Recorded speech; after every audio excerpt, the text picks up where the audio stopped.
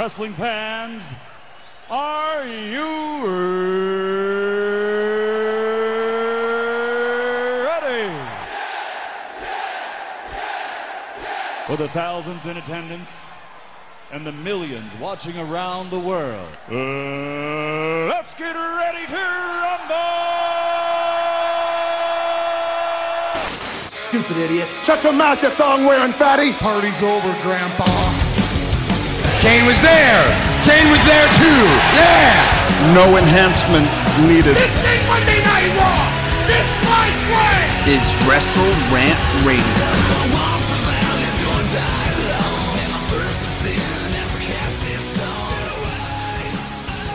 What's going on, guys, and welcome back to Wrestle Rant Radio for September 12th, 2019. I am Graham G.S. Matthews. Hope you guys are doing well. And a ton on tap, as always, to talk about here in today's show, between reviewing Raw and SmackDown, which emanated from the world's most famous arena on Monday and Tuesday, respectively. And Raw, I was in attendance for on Monday. Going to talk all about that experience and meeting New Day members Kofi Kingston, the WWE Champion, and Big E and Mandy Rose before the big Raw on Monday. Ton to talk about that and that whole experience and how that came about. We're going to be reviewing Raw and SmackDown and giving my preview picks and predictions for Sunday's Clash of Champions pay-per-view, and maybe some thoughts on 205 Live as well, because it was a bit of a newsworthy show on Tuesday night. So if anything else comes up that I could talk about, I will, but we're probably just going to stick to Raw and SmackDown and Clash of Champions this coming Sunday, which has a stacked card. I probably will not be able to watch live. I usually do catch the pay-per-views live, at least the last number of them I have been able to. On Sunday, Clash of Champions, I think I'll be at the Big E, actually. If you're familiar with the Big E Fair in Massachusetts, it's one of the biggest festivals here in the Northeast every single September. I don't think I've ever been before, but I will be there on Sunday. Skillet, which has performed many WWE theme songs or WWE pay-per-view theme songs over the years, they will be performing on Sunday in a mini concert at the festival.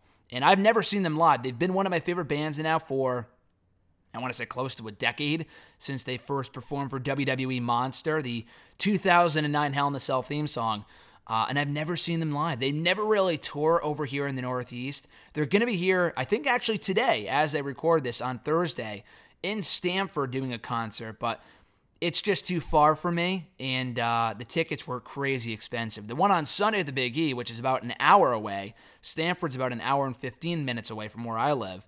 So it's actually closer, and it will be cheaper because you just get, it's like a free concert with admission to the fair. So you pay to get into the fair, and then the concert's free. So it's a pretty cool deal. But I will be there on Sunday. Will not be watching the pay-per-view live. I think Alexis and I are currently planning on watching the show on Monday afternoon after she gets out of class. So I'm going to stay away from spoilers, stay off of social media, turn off my phone even, to ensure that no one spoils that show for me, because it should be a good show. I've been really anticipating this event over the last couple weeks with the build being done on Raw and on SmackDown. So I'm looking forward to the show. We'll talk all about that at the end of today's episode. But before we go any further with today's episode of Wrestle Rant Radio, you can check me out on the socials, on Twitter at WrestleRant, on Facebook at facebook.com/Graham.gsm.Matthews, and find me on YouTube as well at youtube.com /C/Graham G.S. Matthews. You can check out new episodes of Wrestle Rant Radio every single Thursday, not only on nextairwrestling.net, but also on all of your favorite podcast platforms, including iTunes, iHeartRadio, TuneIn Radio, Google Play, Stitcher, Spotify, Podbean. We're all over the place, baby. It is now easier than ever to check out Wrestle Rant Radio. So what are you waiting for?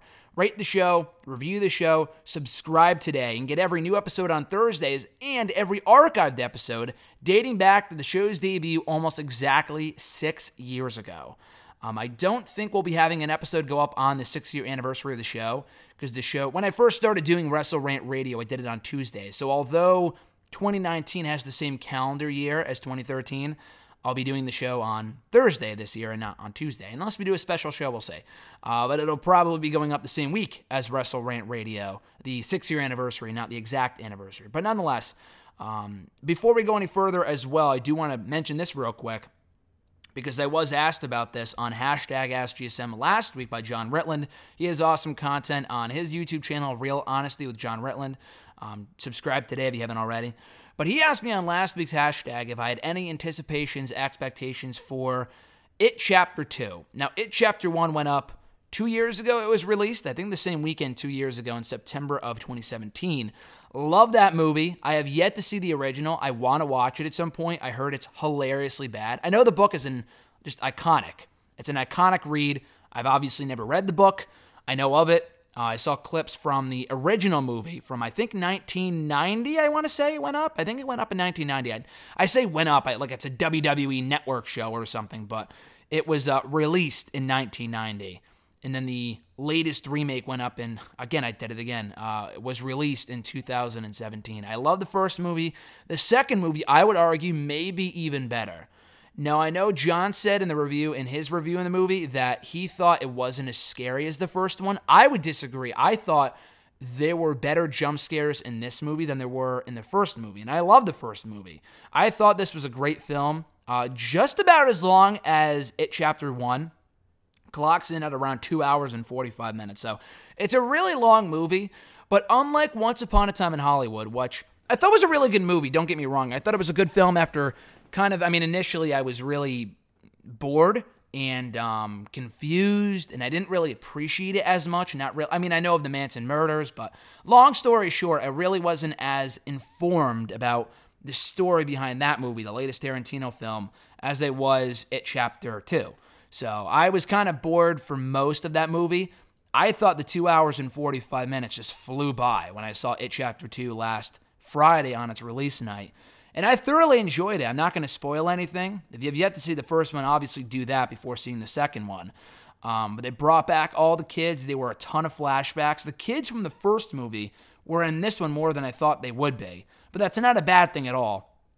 I thought the adult actors who played the kids, who reprised the roles of the kids from the first movie, did a great job. Bill Hader and a few others. I forgot their names, but a lot of other, well-known actors. The guy from... what was that movie? Glass, and then there was Split. I forgot his name. I know he's in the X-Men movies too. He's the main bad guy in those movies. I forgot. McAvoy, or something like that. He did a great job in this movie. But yeah, I really enjoyed the entire movie. I thought it was great. Much scarier, I thought. Maybe not by a wide margin, but significantly scarier, I would say, than the first movie, at least for me. A lot of jump scares, a really good story, never got bored, great acting, some really cool scenes too. A bit more, I don't want to say hocus pocus, not in the movie, but like more, not shenanigans. I'm not talking about like a WWE match here, but like there were more over-the-top antics in this movie than there were in the first movie. Didn't really feel as realistic. That was one of Alexis's knocks against the movie, was that it didn't really feel as realistic as the first one, but it wasn't supposed to be. If you've ever read the book, and I haven't, but knowing the story behind the book, I was well aware that this one was going to be a bit more, have a bit more hocus pocus and shit like that than what we saw in the first movie. But I thought it was great. Definitely check it out when you get a chance. It Chapter 2 in theaters now. Speaking of which, so that was Friday. Then on Sunday, real quick, I did attend the North Haven Fair here in Connecticut. Have not been in a very long time, probably not since 2012, since I first left for college in 2013. I was away when it happened then. I went to the 2012 North Haven Fair. I grew up in North Haven, so that's why I would always go. But Northeast Wrestling, one of the premier independent wrestling promotions here in the Northeast. We talked to the founder, Michael Lombardi, a couple months ago here on the show, and a few others involved in the promotion. They were running a show there a few years ago. I have not been able to go in the last couple years, but I did go in 2011, 2012. Got to go back this year, had a great time. Good main event of Christian Casanova versus JT Dunn. Two tremendous talents who I promise you will be in WWE at some point. I am shocked that WWE has not already snatched these guys up for their NXT or 205 Live brands. They are that good. They are really, really talented. So keep an eye on those guys. If you're not already familiar with them, you should be. I think they wrestle largely here in the Northeast, but I wouldn't be surprised if they went abroad at some point in other parts of the country. But Christian Casanova and JT Dunn, two top-tier talents who I promise you'll go back and listen to this clip here on the show at some point years down the road and say, hey, he was right. they will end up in WWE at some point. Hopefully even AEW, but if not AEW, then WWE would be a great landing spot for them as well, because they are just, again, fantastic. But at any rate, I was there on Sunday. Then on Monday, Alexis and I went to Monday Night Raw in New York City. Now, we've been planning to go to that show for quite a while now, probably as far back as when it was announced in July. I remember hearing many, many months ago, maybe 6 months ago, in March, that WWE was planning on going to MSG for Raw and SmackDown for the first time in 10 years.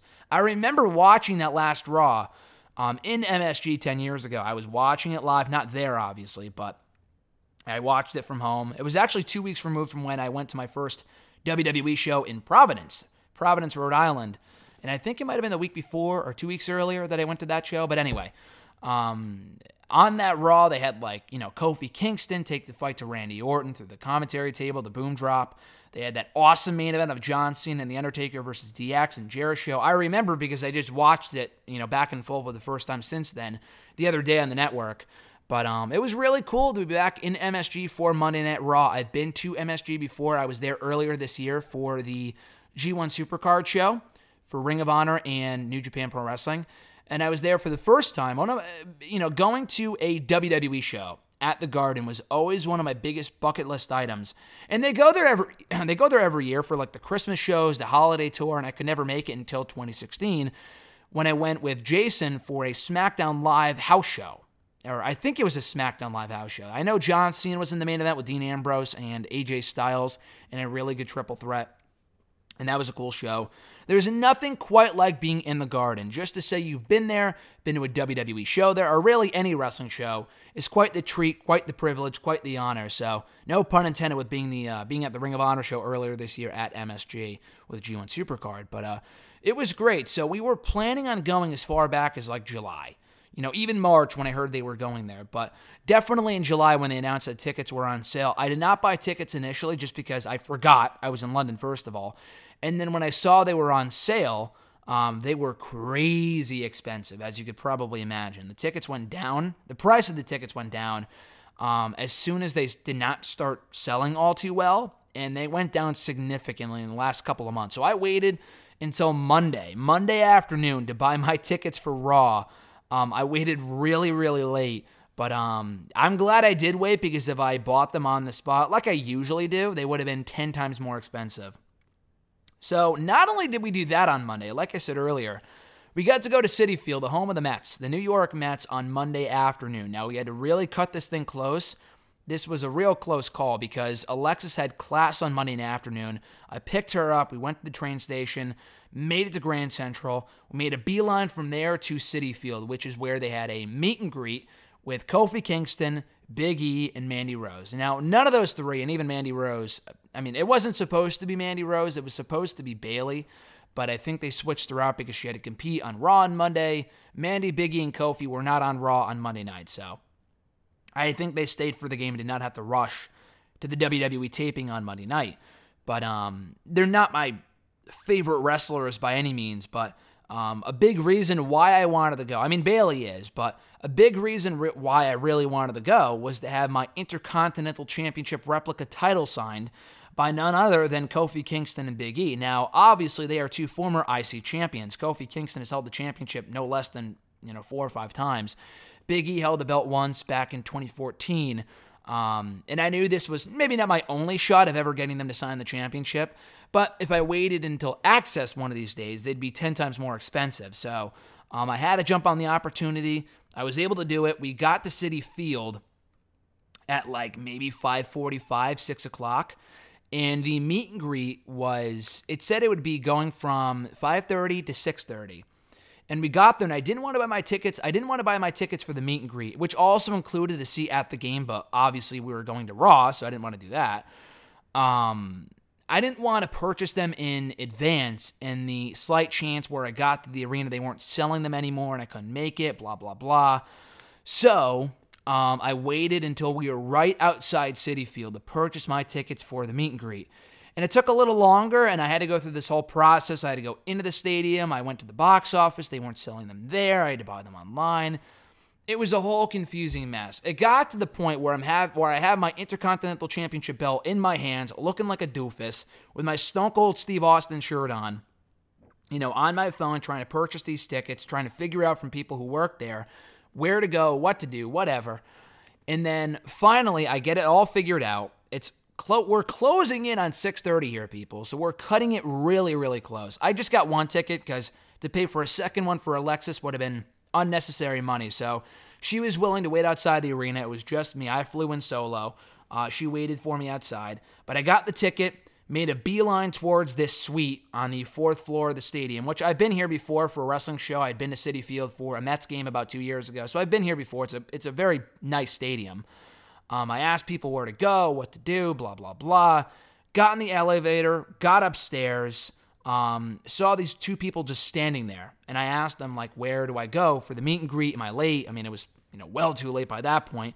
But it did say in the email or in the information for this meet and greet that it would be going from 5:30 to 6:30. And it was like 6:20 by this point. So again, I was cutting it really close.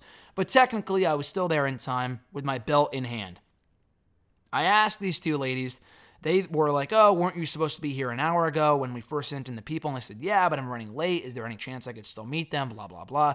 Before they could even finish their sentence, in the corner of my eye, in the corner of my left eye, I see The New Day and Mandy Rose, or specifically just Kofi and Big E, and Mandy Rose walking down the hallway with this group surrounding them, like their PR team, whatever. And I'm like, holy shit, they're right there. So I asked them if I could just walk right up to them. I mean, they don't really care. These two women that I'm talking to, I asked them, can I just walk right up? And, I paid for it, blah, blah, blah. I wasn't being an asshole, but I asked, hey, can I just go meet them now? Is that okay? They didn't really seem to mind. Kofi, before I even said anything to him, said, hey, nice shirt, because I was wearing my Stone Cold Steve Austin shirt for that night's Raw. And then I don't even really remember word for word what I said, but in so many words, it was like, hey, do you mind if I get a picture with you guys that came here for the meet and greet? I'm sorry I'm late, blah, blah, blah, if you don't mind. And they were really nice. They were very accommodating.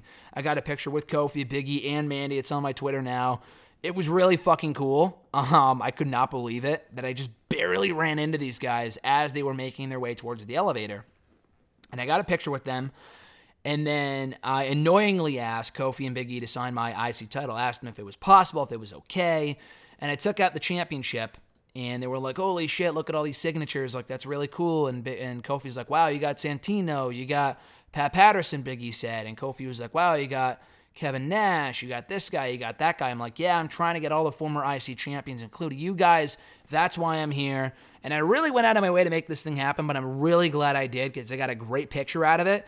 And two awesome signatures from Kofi Kingston and Big E. So I kind of rode down in the elevator with them. They were really, really nice. They didn't have to do that. I met Mandy Rose before at WrestleMania Access, so I wasn't really all too concerned with her. If it was Bayley, different story. But anyway, it was really cool, an awesome experience, albeit short-lived. But I got really fucking lucky with that one-off encounter with Kofi, Big E, and Mandy. Because if I waited any longer or had gone any sooner, it probably would not have happened. I just barely ran into them in the hallway at Citi Field. So it was really cool. And now we have 32 former Intercontinental Champions having signed that replica IC title, which is incredible. We got a ton this year alone. Between Access, meeting Moxley, Bret Hart, CM Punk, and now Kofi and Big E, we've had a ton of signatures added to that championship in 2019 alone. Probably half of the signatures came this year alone. So I'm really happy we were able to do that, make that happen. And now we have Kofi and Big E on the replica IC championship. So for those wondering, who else do we have left to sign it, all that other stuff, I made a document. It's on my laptop. I've tweeted it out before showing who else I need to have sign it. People like Stone Cold, Triple H, and Rock will obviously be the hardest to meet. Don Morocco's on there. I don't know what he's doing these days and people like that. But, still, it's really cool. I think we have 36 former IC champions to go. So almost halfway through. We're almost halfway through the former IC champions to have signed this thing. A lot of whom are still with WWE. So a lot of which are going to have to be completed at like an Access or something like that. But, yeah, we made it happen. It was fucking awesome. It was really cool. And, so I'm looking forward to seeing who else we can have sign it in the years to come. My goal, because I know we recently celebrated 40 years of the Intercontinental Championship I think about a week ago on September 1st. And WWE spent the entire week on their website talking about it and celebrating the anniversary, that whole thing, which was cool. But my new goal is to have every former IC champion sign it. It was a lifelong goal, but I thought it would be even cooler to have all remaining 36 champions sign it, and even more, obviously, because more new champions will be crowned in the years to come, like Nakamura a few months ago, people like that. I'm looking to have all former champions sign it in the next 10 years before the IC title celebrates 50 years. So it's going to be close to impossible to get people like Stone Cold, Rock, Triple H, people like that. But hey, I got Pat Patterson. I never thought I would get him, and I did. So anything is possible. Anything can happen, which is really fucking cool. But anyway, that was my experience meeting Big E, Kofi, and Mandy Rose on Monday. That went a little longer than I anticipated, but just in terms of telling the story. But I thought it'd be a cool story to share.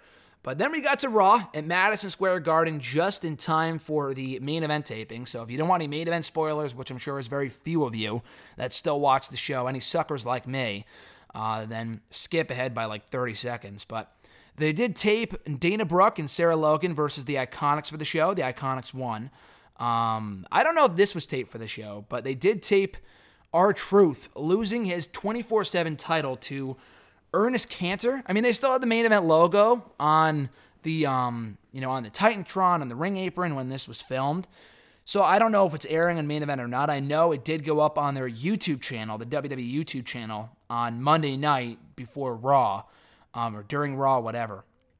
So I'm not sure if this is airing on the main event, but either way, it was a cool little segment. I'm barely familiar with, I think that's how you pronounce his name, Ernest Cantor, something along those lines. And the only real reason I know who he is because he's appeared on a lot of WWE shows as a talking head before, because he is a WWE fan, so I'm sure he was, fucking living on Monday night when this happened, when he became the 24/7 champion before promptly losing the title to R-Truth. He did take off his sweatshirt to reveal that he was wearing a Boston Celtics jersey. So I guess he used to play for the Knicks, the basketball team, and then he got drafted or moved to the Celtics in Boston, which is why he was so hated here.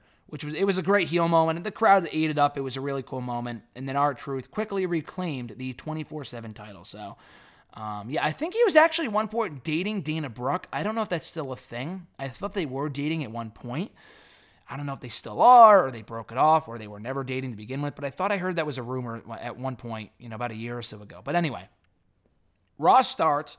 The crowd loses their fucking minds when Stone Cold Steve Austin makes his appearance, appears on the show, makes his entrance. When that glass shatters, shit is about to go down. I've been in attendance for a Stone Cold Pop before at Raw 25 about a year and a half ago.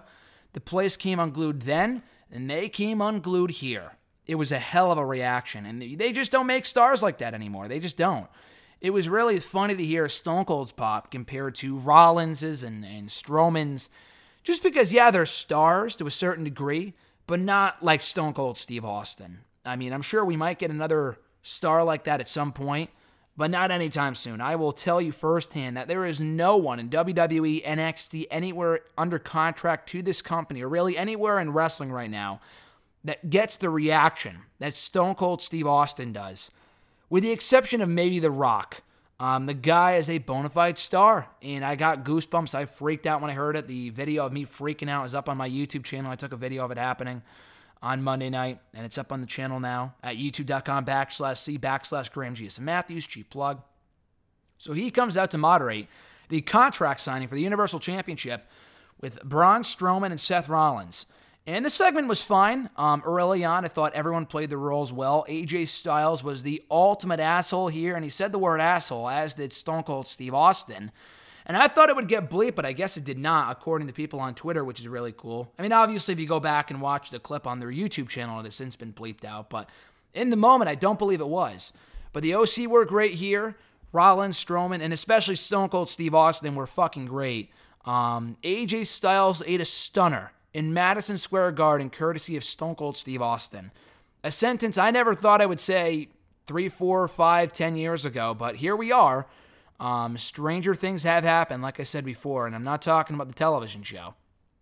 But I thought that was an amazing way to kick off the show, and people were like, hell, just give me Stone Cold Steve Austin for 3 straight hours and I would not complain. And I completely agree. The guy's an amazing star, and he's a spectacle to see in person. You have not lived until you have seen Stone Cold Steve Austin live and in living color. I said that on Twitter a while ago, but seeing Stone Cold live is one of those things that you just cannot replicate. The guy is just a fucking star. And you got to pick your spots, because Stone Cold does not appear often nowadays. I know he was at Raw Reunion a few months ago.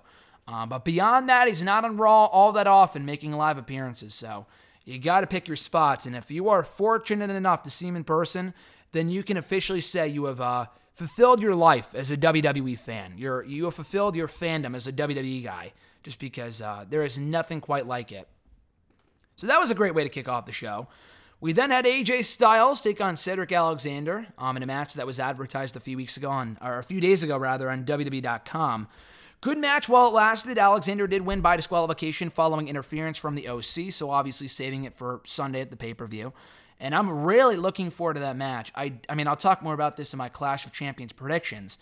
I don't know if Alexander has a good shot of emerging victorious as the new United States champion, but they will be in his hometown, and again, stranger things have happened, so anything is possible. But I am looking forward to the match. Win, lose, or draw for Alexander. He should have a great showing on Sunday. He's been killing it recently against the likes of Baron Corbin, Cesaro, Sami Zayn. He's been doing really well for himself. Drew McIntyre, and I'm sure that match with AJ will be probably the best that he's had yet on Monday Night Raw since joining the Raw roster a few months ago. But a good match there with the Viking Raiders making the save for Cedric. Was not expecting that. Who are apparently full-on baby faces in WWE, which is cool to see. After spending the last couple months as heels and they weren't getting over, turning them face is probably their best bet. But that set up the night's 10-man tag team match with Cedric, the Viking Raiders, Rollins, and Strowman battling the OC, and Bobby Roode and Dolph Ziggler, which we'll talk more about a little later on, or Robert Roode, rather. I still call him Bobby Roode. I'm in that habit. It's a force of habit. We had a women's tag team match between the Raw Women's Champion Becky Lynch and Charlotte Flair, beating the SmackDown Women's Champion Bayley and Sasha Banks. Great stuff here. The crowd ate this up. This was a great, great match. They never once got restless. These women got a ton of time to work with. The crowd was into everything they did. It was a great way to further two feuds in one match with Becky and Banks, and then Bayley and Charlotte. So I thought this was a really, really fun match, and everyone played their roles tremendously well. In the end, it was Becky and Charlotte beating Bayley and Sasha to pick up the victory. It was Charlotte pinning Bayley for the win. And we'll see how the matches transpire on Sunday, and if new women's champions will be crowned. I guess only time will tell. At any rate, up next we had Rey Mysterio versus Gran Metalik in a fantastic match. Gran Metalik, it is very rare that we see him get showcased in singles competition, let alone on Raw. We do sometimes see it on 205 Live. He's had really good matches with Buddy Murphy and a few other people. But he had a great match here with Rey Mysterio. And they went out there and did a great job. I thought it would be a standard squash match with Rey Mysterio winning within a matter of minutes, but we did not get that. They got a full-on, competitive contest here. Rey Mysterio going over as he should have, but Gran Metalik looking really good in defeat. It was just a really fun match, and hopefully we can see more of Metalik on Raw in the future. I wouldn't say, push the guy. Like, his English is not great, so, he would need a mouthpiece before he can really be pushed in WWE. I think that's really what's holding him back. That and the fact that Vince just doesn't typically push luchadors. I mean, obviously Rey Mysterio being the exception, but they botched Kalisto's push a couple years ago, and, he hasn't really been the same since. He has had success, though, as a former United States champion, two-time U.S. champion, former, tag team champion in NXT. He's a former cruiserweight champion. So he's had success in WWE. Not a lot, but he has been successful. Gran Metalik, though, I would love to see more matches between him and Rey Mysterio. They worked really, really well together here, and it was a great opportunity for him to showcase his skills. Speaking of which, we had the same exact thing in the following match between Baron Corbin, Samoa Joe, and Rey Mysterio, or rather Ricochet. Wrote Rey Mysterio in my review here for some reason. I don't know why. It was a triple threat to determine who was advancing to the finals of the King of the Ring tournament. I figured from the moment this match was announced that we would be getting Corbin in the finals. I'm glad they just didn't give him a bye. I mean, it would make more sense to give the guy a bye after Joe and Ricochet ended in a draw last Monday on Raw. But we got a great match out of this, so I can't complain. Corbin did go over after Ricochet hit the 640 on, I think it's the 640. I think that's what he calls it. The 640 on Joe. And then Corbin comes in, throws out Ricochet, pins Joe for the win. Really good match here, and Corbin continues to do really well in the King of the Ring tournament. He had a great match in the first round with The Miz, a really good match last week with Cedric Alexander, and another really good match this week with Samoa Joe and Ricochet. So, for all the complaints about, oh, he's not a good wrestler, blah, blah, blah, he's been having some really good showings in the last couple of weeks. Now, that's not to say I want to see him as the 2019 King of the Ring winner, but still, I think he works better with smaller competitors. Miz isn't small, but, he's not as big as Corbin. We had, Cedric Alexander, who's also on the smaller side, and Ricochet here as well. I think he really thrives against people that are smaller than him. And Rollins is small too, but he's kind of more on the same playing field as Corbin. And they had their series of matches, and it really wasn't all that good. They were just kind of dull. Some really dull matches over the summer over the Universal Championship. Corbin, I think, is great at this mid-card level, where he can win some matches, wins more than he loses, but not be pushed all the way. Not to say I would be opposed or be against the idea of Corbin eventually re-entering the main event scene down the road, but for now, I think he's perfect right where he's at in the card. And next week, it will be Corbin and the winner of the semifinal match on SmackDown, which I'll get to in my SmackDown review momentarily. It's happening on Raw and not at Clash of Champions, interestingly enough, which is probably the better bet, the smarter move, just because we already have like 11 or 12 matches on tap for Clash of Champions on Sunday. So to add another match would just be overkill. It's probably 11 matches, not including, and we're going to have a kickoff match. It'll likely be the Cruiserweight Championship. So moving this to Raw was probably for the best, and it will be Corbin versus the winner of the SmackDown side on Monday night, and I'll talk more about that in my SmackDown review momentarily, like I said. We also had on Raw Natalya versus Lacey Evans, and a rematch from last week's show. The match was fine for what it was, really nothing to write home about. Natalya did go over decisively, got her win back over Lacey, nothing to see here. The crowd did break out at one point in like CM Punk chants, and it was like, okay. It's not that bad. It was filler, but you don't need to start chanting for CM Punk. I love the guy, just met the guy, great experience. There should be no reason to start chanting CM Punk's name in 2019. It's been 5 years, people. Get over it. Speaking of annoying crowd chants, we had the wave during the main event, the 10-man tag team main event, which was really obnoxious. Thankfully, it died down quickly because they got the wrestlers did, back into the action. So it was I thought a really good match. I enjoyed it for what it was. Everyone got to shine at one point or another. In the end, Cedric pinned AJ to pick up the win for his team, obviously earning himself a shot at the United States Championship in the process. And I said earlier that Stone Cold Steve Austin delivering a stunner to AJ Styles in Madison Square Garden is a sentence I never thought I would say, years ago, or even 2-3 years ago when AJ first arrived in WWE. Another sentence I never thought I would say in 2019 is Cedric Alexander pinning AJ Styles in the main event of Raw in Madison Square Garden before sharing a beer bash with Stone Cold Steve Austin. How fucking cool is that? That has got to be the highlight of Cedric Alexander's life, of his entire career. Maybe short of, having his kid and marrying his wife. Probably his greatest moment in all of his entire career, and that includes NXT, 205 Live, Ring of Honor, WWE. Just a really cool fucking moment. And you could tell, too, that he was so happy to have experienced that based off the interview that he did with .com Kathy Kelly after Raw. It's up on their YouTube channel. He looked like a kid in a candy store after that show was over, after, drinking a beer with Stone Cold and pinning AJ and MSG in the main event. That's pretty fucking cool.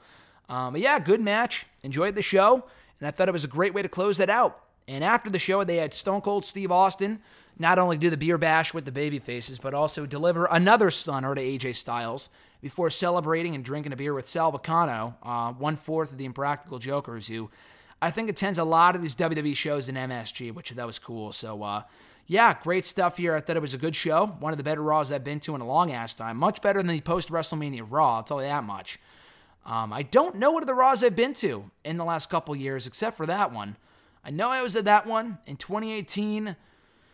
I'm sure I went to a Raw at some point. I just can't really remember any off the top of my head. Oh yeah, I was at the draft show. That was a good show too. This might have been even better. A lot of cool moments, a lot of great matches, and some very good build. A lot of effective build for Sunday's Clash of Champions pay-per-view that, like I said earlier, I am very much looking forward to. So, yeah, overall, great experience at Raw. I'm glad we went to Raw, not SmackDown. At one point, SmackDown was on the table. Not that we were going to go to both, but Alexis has class on Mondays and Wednesdays. So we went to SmackDown on Tuesday. We didn't get back on Monday until 3 a.m., back to our own homes and here in Connecticut. So, she had to get up at 7 or 8 to go to class on Wednesday and Monday, or go to class, yesterday, whatever. So it was probably for the better that we went to Raw on Monday because she didn't have anywhere to be on Tuesday. So I thought that worked out really, really well. And, it ended up being a much better show than SmackDown, which was all right. It wasn't a bad show by any means, but it was really mediocre, I think might be the right word to use. The Undertaker did appear on SmackDown. Really nothing out of the ordinary. I know a lot of people got my hopes up for an appearance from Bray Wyatt, who did appear in a Firefly Funhouse video on Monday. Great episode of the Firefly Funhouse, by the way. Did not appear in person. He did appear on SmackDown, just not during the show. A lot of people were hoping, he's going to interrupt The Undertaker and lay him out and send a message and become the new Phenom, blah, blah, blah. We did not get that. We got your typical Undertaker talking, rambling on for a few minutes before Sami Zayn, the pest heel, interrupted and ate a chokeslam for his troubles at the beginning of SmackDown. And that was it. Bray Wyatt did appear on the show, just not during the televised portion of SmackDown. Instead, he was saved until after 205 Live for the Dark segment, interrupting and attacking and beating the B Team in an impromptu 2-on-1 handicap match. And that was it. So MSG did get The Fiend, but just not on Raw. So, and not on SmackDown either, just not interrupting The Undertaker, which was kind of disappointing, but whatever. I know they brought in The Undertaker for ticket sales and stuff like that.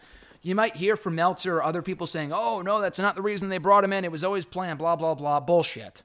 They wanted to increase ticket sales. They weren't doing too well when they, they first went on sale 2 months ago, so they brought in the Phenom as an extra, attraction, as an additional draw for the show.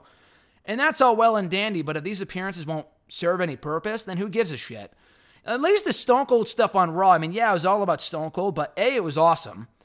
And no one has that type of energy that Stone Cold brings to an arena. Taker is obviously very much still respected and over and popular, but he just does the same shit every fucking time that he's there. That Deadman character is so limiting. It's so limited in terms of what he could do. Aside from just interrupting someone or laying someone out with a choke slam, that's about it. What we saw on Tuesday was nothing out of the ordinary. It wasn't exciting. It was just kind of there. It was what it needed to be. But it wasn't, it's not like he was used to elevate someone else, which is exactly the role that he should have at this point, at this stage of his career. He's not really doing much else. And we did not get that. Stone Cold, at least on Raw this week, elevated, by association, Rollins, Strowman, absolutely Cedric Alexander. And it just led to a really great opening and a really great ending to the show on Monday night. With SmackDown, Taker didn't really do much at all. It was kind of a disappointing use of the dead man. But again, that's really no surprise considering how he's been used for the last, decade now? He's been making appearances, wrestling one-off matches that aren't very good. This is nothing out of the ordinary for The Undertaker, but honestly, I'd rather just he sit at home. Honestly, this was really just a wasting of an appearance for The Undertaker. I'd rather he just not be on the show than waste television time with shit like this. And I'm sure the crowd got a kick out of it. They always love seeing The Undertaker in person. His entrance is awesome, blah, blah, blah. I just don't care anymore. If it's the night after WrestleMania as a quick one-off, cool. But if you're going to advertise him and get people's hopes up for shit like this, and then he just doesn't do anything of note, doesn't factor into a storyline, he's not coming back for a match with Sammy, and even if he did, who cares? Who gives a shit? Didn't elevate Sammy. It's not like Sammy got the big rub from being attacked by The Undertaker. Bullshit. Did Elias get a rub from being attacked by The Undertaker a few months ago? No. Did McIntyre get a rub from, being beaten by The Undertaker back at Extreme Rules in that tag team match? No. I can't think of anyone who has actually benefited from either feuding or being attacked by The Undertaker in the last 10 years. Bray Wyatt definitely didn't back in 2015. That was a waste of a feud. Shane McMahon didn't really need to benefit because he's fucking Shane McMahon back in 2016. Cena didn't benefit. Roman Reigns is the only one to really beat The Undertaker in the last 10 years at WrestleMania 33. And even that was wasted because he went back. He lost to Braun Strowman the very next month, clean. So again, how much good did that do for Roman Reigns? Not much at all. Anyway, also on the show, we had The Miz versus Andrade. Good match. The Miz won. I feel bad for Andrade. He came close to advancing to the semifinals last week on the show before losing to Chad Gable. And then he's losing a throwaway match to The Miz. And now, again, it was a good match. He looked good in the feet. But at the same time, though, The Miz is going on a challenge for the Intercontinental Championship at Clash of Champions, not Andrade. So the outcome made sense. But I really wish they would start doing something of note with Andrade. He loses far more than he wins. And that's got to change really, really soon. Maybe they move him to Raw. Maybe they move him to Raw in this upcoming draft. And they move in Zelina and Aleister Black, who is not doing anything right now on the show. I don't think he's right. I mean, he had a match with Shelton Benjamin maybe a week ago or 2 weeks ago on the show. I think it was last week, which was cool, but like he needs to be on TV more consistently than he is. It's kind of disappointing, his usage as well. Anyway, also on SmackDown, we have Nikki Cross beating Mandy Rose after Mandy Rose, she made fun of Nikki Cross's looks, called her ugly. She comes out like a house on fire, Nikki Cross does, beats her in a few minutes. The match was fine. Their desperate attempt to get heat on Mandy Rose didn't really work. I mean, I'm glad we know who the heel is here, because we had 2 heel tag teams in Nikki Cross and Alexa, and then Fire and Desire and Mandy Rose and Sonya Deville. We had 2 heel tag teams feuding with each other, and we had no idea who the babyface was supposed to be. Who were we supposed to cheer for? Well, now we know it's Alexa Bliss and Nikki are supposedly the fan favorites in this match at Clash of Champions, but that doesn't really mean I care. Heavy Machinery returned to action on Tuesday, beating 2 local losers named Johnny Silver and Alex Keaton. Fine showing. Glad to see Heavy Machinery back on SmackDown. Not sure where this is leading, though I would love to see them back in the SmackDown Tag Team title picture before long. Roman Reigns and Eric Rowan did brawl. We heard from Rowan briefly in the mic. It was a fine promo. The brawl I thought was well done. I just could not care less about this feud. Rowan being in a feud with Roman Reigns does nothing for me because the guy's not a threat. You can have him beat up on Roman. You can have him beat up on, really anyone else. Roman Reigns, Daniel Bryan, it doesn't matter. I still do not care about Roman Reigns versus Eric Rowan. I just don't give a shit. Bayley beat Ember Moon in a rematch from SmackDown, or rather on SmackDown in a rematch from SummerSlam a few weeks ago. Good match. But this Bayley heel turn has been so fucking confusing. What the fuck is going on with Bayley right now? Is she a babyface? Is she a heel? What's going on? I know Alexis was getting frustrated that they have yet to debut new music for her. And I understand if that's not the... I get that, just because turning Bayley heel was likely something they were not planning in advance. Maybe they were. Maybe I'm wrong. But a lot of the stuff they do, it seems like, they kind of decide on the night of, is what I'm trying to say. It's like a very quick decision. It's not something let's do this week on Raw. Let's do that, next week on Raw, whatever. It was probably something decided on at the last minute on that episode of Raw last week. So I get it if they don't have music ready to go for Bayley as a heel.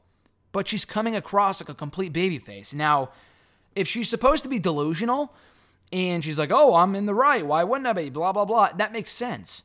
But she's coming out doing the whole fucking... wacky, waveable, inflatable, and inflatable 2-men, all that other stuff, and blah, blah, blah.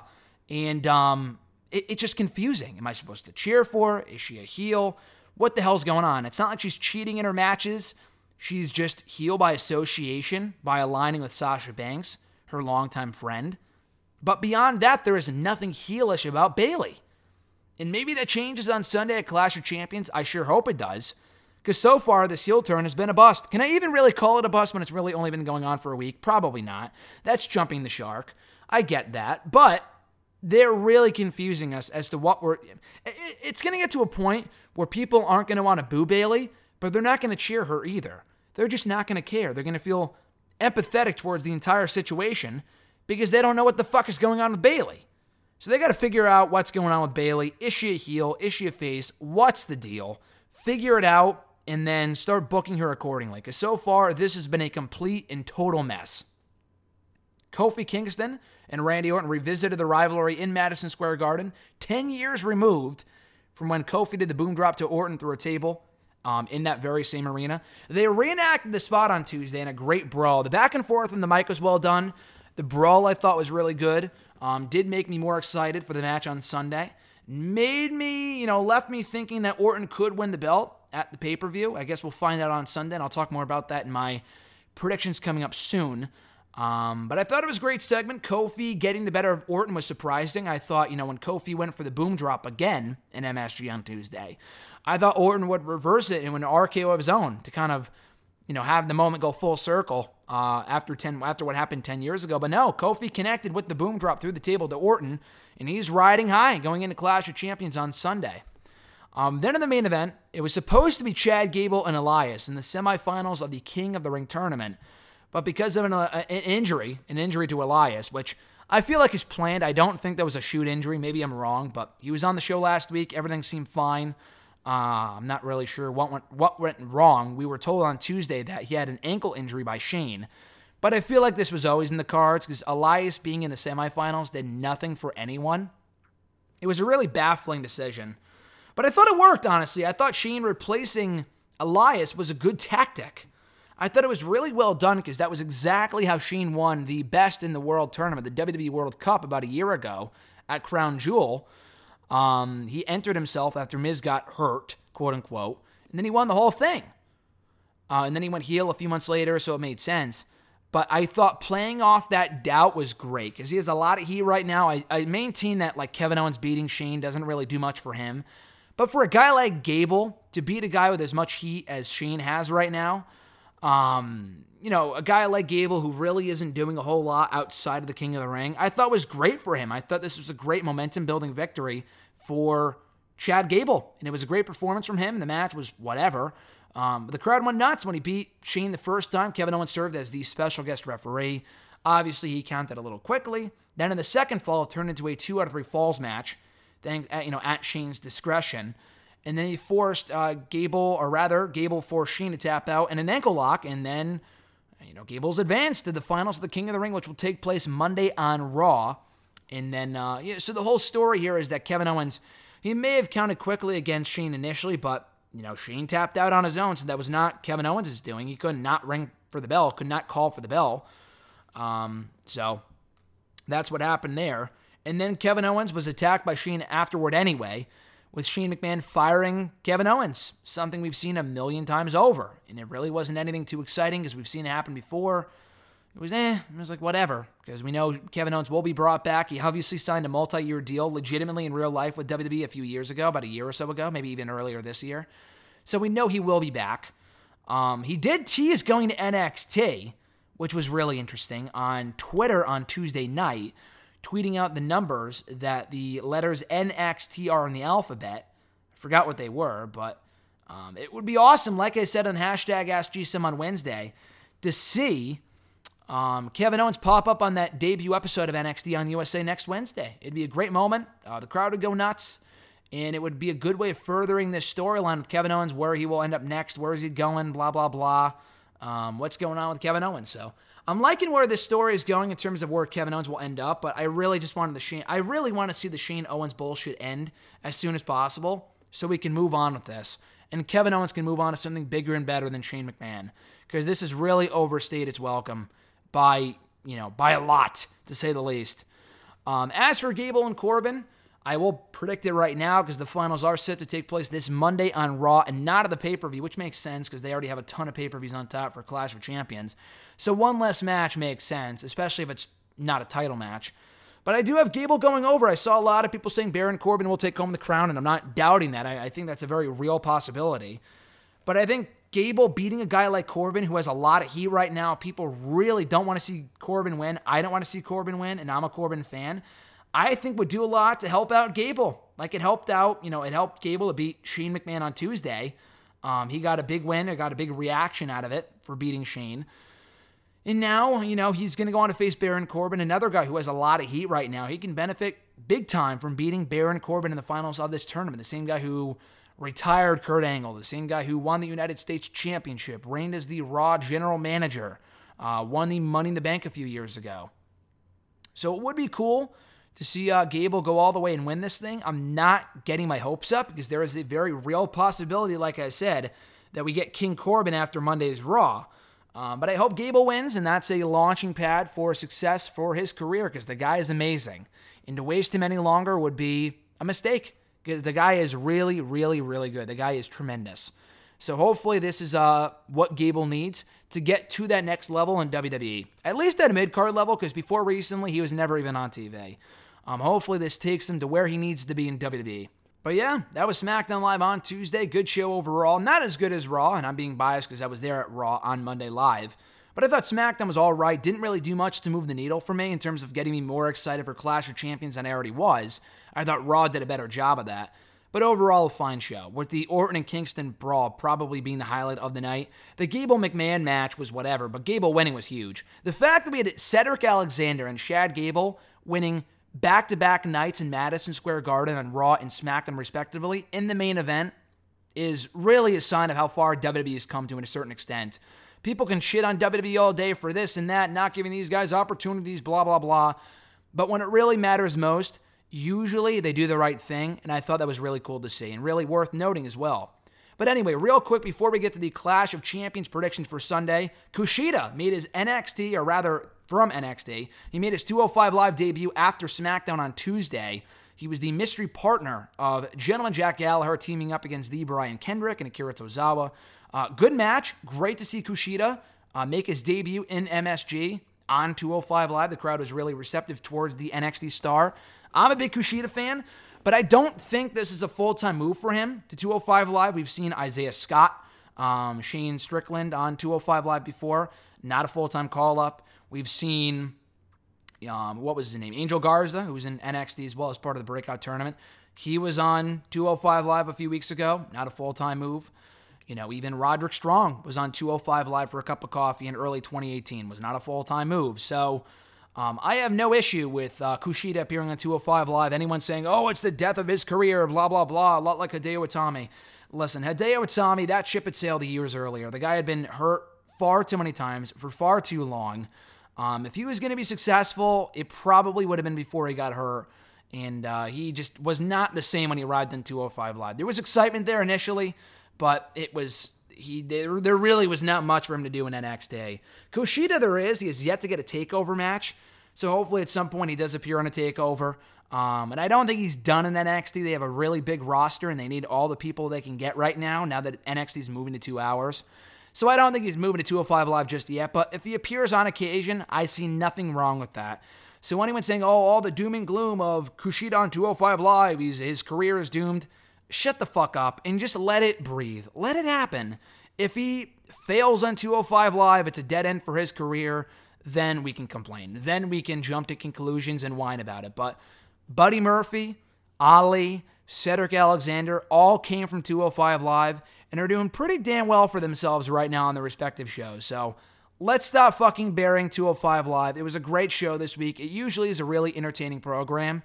So let's not poop on 205 Live and the fact that we could be seeing Kushida moving there at some point in the near future. Chad Gable was there, for 2 one-off matches, or 2 off, I guess you could say, against Jack Gallagher for 2 great matches.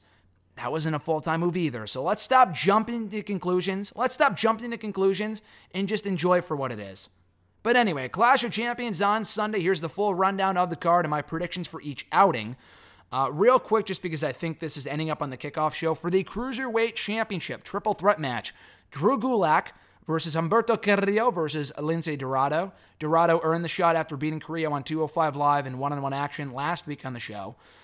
This should be a really good match. I think Carrillo and Gulak is the direction they're ultimately heading in, and Dorado is only added so Gulak can pin someone other than Carrillo to retain his title, which I think is smart. And Gulak has success in triple threat matches. He beat, Tony Nese and Akira Tozawa in that 3-way match back at Stomping Grounds to become the Cruiserweight champion. So this is nothing new for him. But I think it should be a really fun match. These guys should work very well together. But I do think Gulak is retaining the championship as he should have to keep Carrillo in chase mode. And hopefully we see Carrillo and Gulak clash one-on-one for the championship before long. Maybe at the Hell in a Cell pay-per-view. For the Intercontinental Championship, The Miz versus current champion Shinsuke Nakamura. Should be a good match. I don't think we've ever seen Nakamura and Miz one-on-one in WWE before. They haven't done a ton to get people excited for this match just because that belt means nothing right now. But I do expect Zayn to factor into the finish somehow to allow Nakamura to retain the title. I honestly could see a scenario where Miz becomes the champion just for WWE to spite Chris Jericho. who is now in AEW, and he's a 9-time champion. You got to figure that Miz is snapping his record at some point. So I imagine Miz will beat that record eventually. I just don't think it happens so soon. So I could see Miz winning on Sunday for him to tie Jericho's record before ultimately beating it. But I don't think that's a terrible idea, I just don't think you need to cut short Nakamura's reign at this point. He just joined up with Sami. To cut the reign short on Sunday, I think would be a mistake, even though it would be a good win for The Miz. But I do think Nakamura will win, though. For the WWE Women's Tag Team Championship, Alexa Bliss and Nikki Cross versus challengers Mandy Rose and Sonya Deville. Bliss and Cross have already knocked off everyone in the division, including Rose and Deville before. They've already beaten the Kabuki Warriors, the Iconics. I guess it would make sense for them to lose the championships here, but the titles mean nothing. They just won them a month ago. I would give them a little longer of a reign before having them drop it. So I'm going to say Bliss and Nikki Cross, but just because, they've already beaten every other team, and Nikki Cross beat Mandy Rose on Tuesday, which is usually booking 101 for the challengers winning on the pay-per-view. I could see Rose and Deville winning. I just think it's too soon. So I'm going to say Bloss. Because of Bliss and Nikki Cross. That's an ugly tag team name. Bliss and Cross retaining their championships at Clash of Champions. If I had to put another match in the kickoff show, this would be it, because I just don't really care about it or the titles. Roman Reigns versus Eric Rowan, the sole non-championship match on the show. Roman Reigns has got to win. I know it's no disqualification. Maybe they can have Daniel Bryan interfere and help Rowan win. But it's fucking Eric Rowan, people. Roman Reigns has to win, and I think he will. For the United States Championship, AJ Styles versus Cedric Alexander, the latest addition to the card after Monday's Raw, after Alexander beat AJ at in the main event of Raw on Monday night. This pay-per-view is emanating from Alexander's hometown of Charlotte, North Carolina. So coming off the momentum that he got on Raw this week, I think it would be awesome if he beat AJ for that title. AJ still has plenty of opponents to run through. They can always rekindle the rivalry with Ricochet at some point if they want to. They could have him face Rey Mysterio, and I would believe to be a dream match. That's what I would consider to be a dream match. They could do that at some point. There's a lot of different opponents for AJ before he drops that championship eventually. But I think it'd be a great win for Alexander to beat AJ in his hometown. The crowd would go nuts. Should be a great match. Selfishly, I want Alexander to win the title. I just don't see it happening. So I think AJ will retain here after he lost, technically twice on Monday's Raw. For these SmackDown Tag Team titles, the New Day versus the Revival. The New Day should win just because they are a SmackDown Tag Team. The Revival are not. So to give the tag titles to a Raw tandem doesn't really make much sense. They could always move them to SmackDown if they win. I just don't see it happening. So I think the New Day retain here.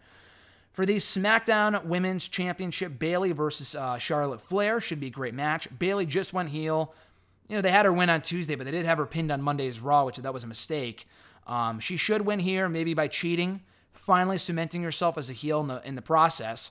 So hopefully she cheats to win and retains her championship. For the Raw Women's Championship, Becky Lynch versus Sasha Banks. Sasha is doing really well for herself right now, and I don't want to see her get pinned so soon. So I have my issues with her getting pushed out of the gate after sitting on the sidelines for so long, but she's the hot hand right now. I would strike while the iron is hot and give her the Raw Women's Championship. You gotta know it's only a matter of time before she wins it anyway, so she might as well just win it here. So I'm gonna say Sasha Banks, new Raw Women's Champion. For the Raw Tag Team titles, we have Seth Rollins and Braun Strowman versus Robert Roode and Dolph Ziggler. How much longer can Rollins and Strowman hold on to the gold? It's kind of a dumb thing they have the championships to begin with, but it should be a good match. I think Robert Roode and Ziggler should win, new Raw Tag Team Champions, after some miscommunication between Rollins and Strowman. Before we get to their match in the main event, I'm going to predict Randy Orton winning the WWE Championship from Kofi Kingston. Now, initially I said Kofi will retain, but with Hell in a Cell next month, I just think there's a better chance of Randy Orton taking the title here on Sunday, and then Kofi being in chase mode for a bit before getting the belt back from Orton at Hell in a Cell, which I think is ultimately what they should do. Just because Orton losing here and then losing again at Hell in a Cell just doesn't make much sense. I don't think they should end the feud on this pay-per-view. It should extend into Hell in a Cell. It just makes sense with the feud they've been having in the last couple months, 10 years, whatever. It just makes a lot of sense.